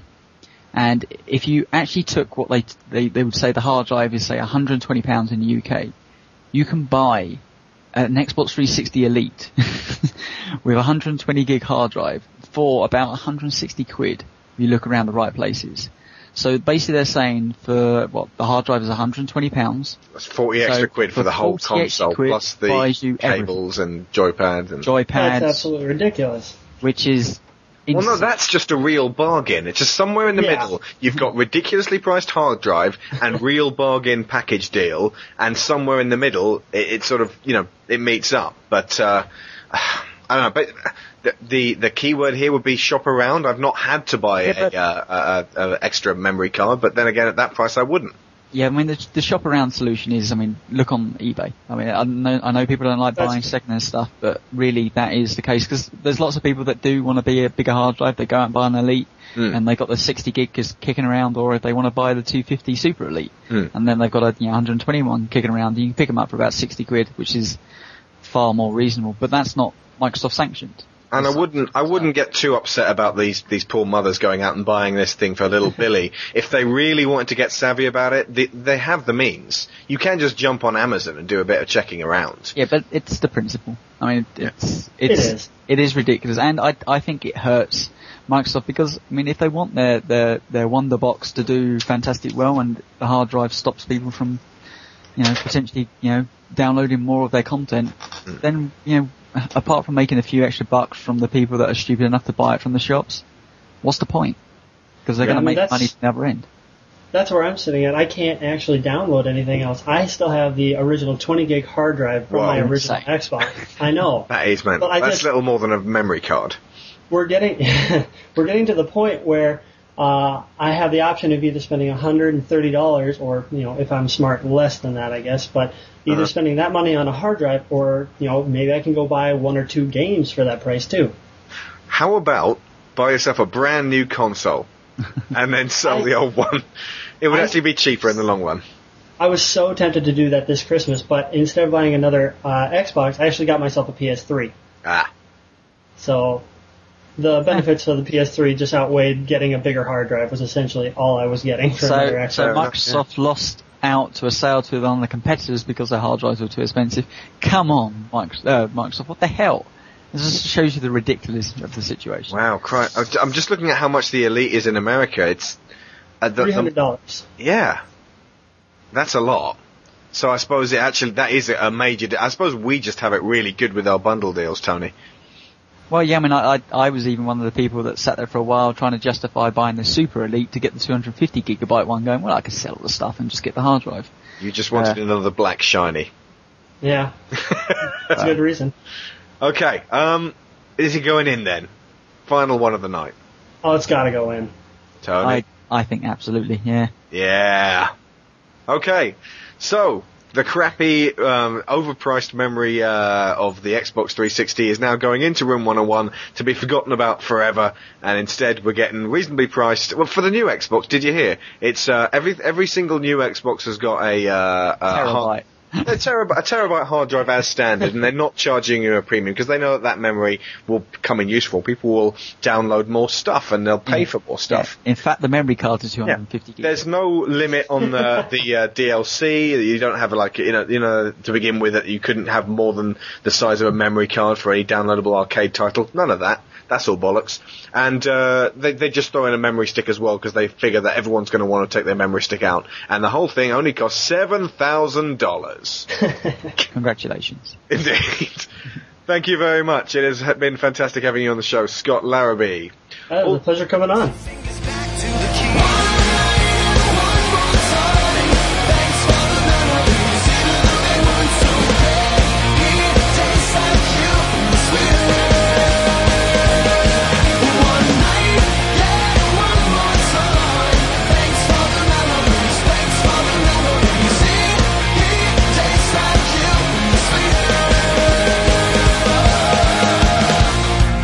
So that's all from us this week. We'd like to say thank you once again to Sajin, Axeman, Kid Samson, Super Slug, Roy42, Jazzy Jeff, Combine Hunter, Midgemeister, Finlay666, Savory, and Nerd Leader from our forums.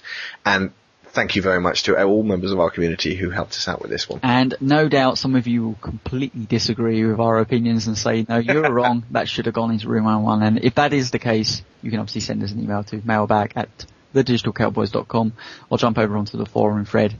Which can be found at thedigitalcowboys.com/forums. And just as a reminder and an update, we're doing the Gamerscore Haiti Marathon Challenge, not this week, but the week after, because Tony's still recovering from his illness, and I don't think anyone would expect him to work through without any sleep for 36 hours. And, if he's getting up in the morning and then finishing at like 3 in the afternoon the next day, that's I'm not going to ask him to do it, and I don't think anyone else would either. Somehow I've managed to whit my way through this entire podcast while feeling really sick, and quite convincingly as well. Yeah. So what's that? I think you were just delirious. The painkillers help. So that's going to be 27th to the 28th then.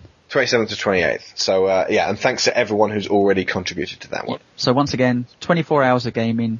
How many achievements can we get in 24 hours? Every achievement we get some money if you donated a lump sum amount, or is just Giles? I think it's only Giles at the moment who's doing it per point. We're only doing it for that, but basically because it gives us something to work for. Yeah. You know, if we're just playing games for 24 hours, that doesn't seem like a real challenge. But my aim, 5,000 points. It sounds mental, but I think we can do it. It's going to be tough, but yeah, why not? And I'm going to leave you with Roy42's other submission, which I'm going to call from now on the unwinnable fight. I've been Alex Shaw. I've been Tony Atkins. Happy trails.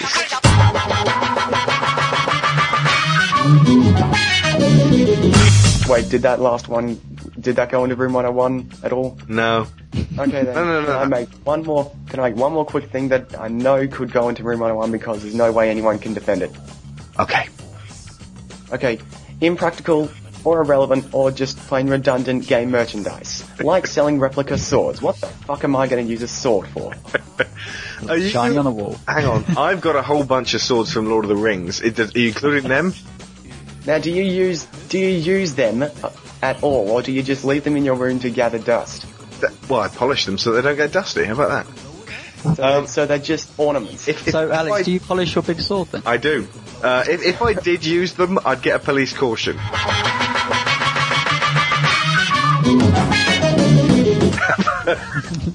To me, it's like saying, "Oh, do you use that painting in your home?" I mean, when was the last time you chopped the bread on it?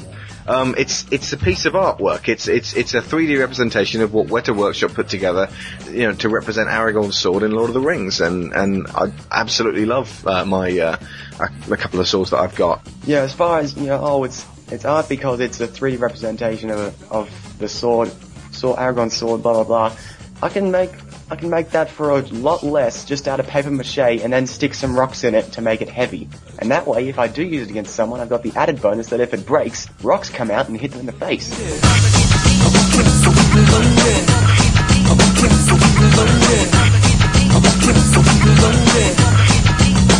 That is the worst argument for not having a sword at Lord of the Rings I've ever heard.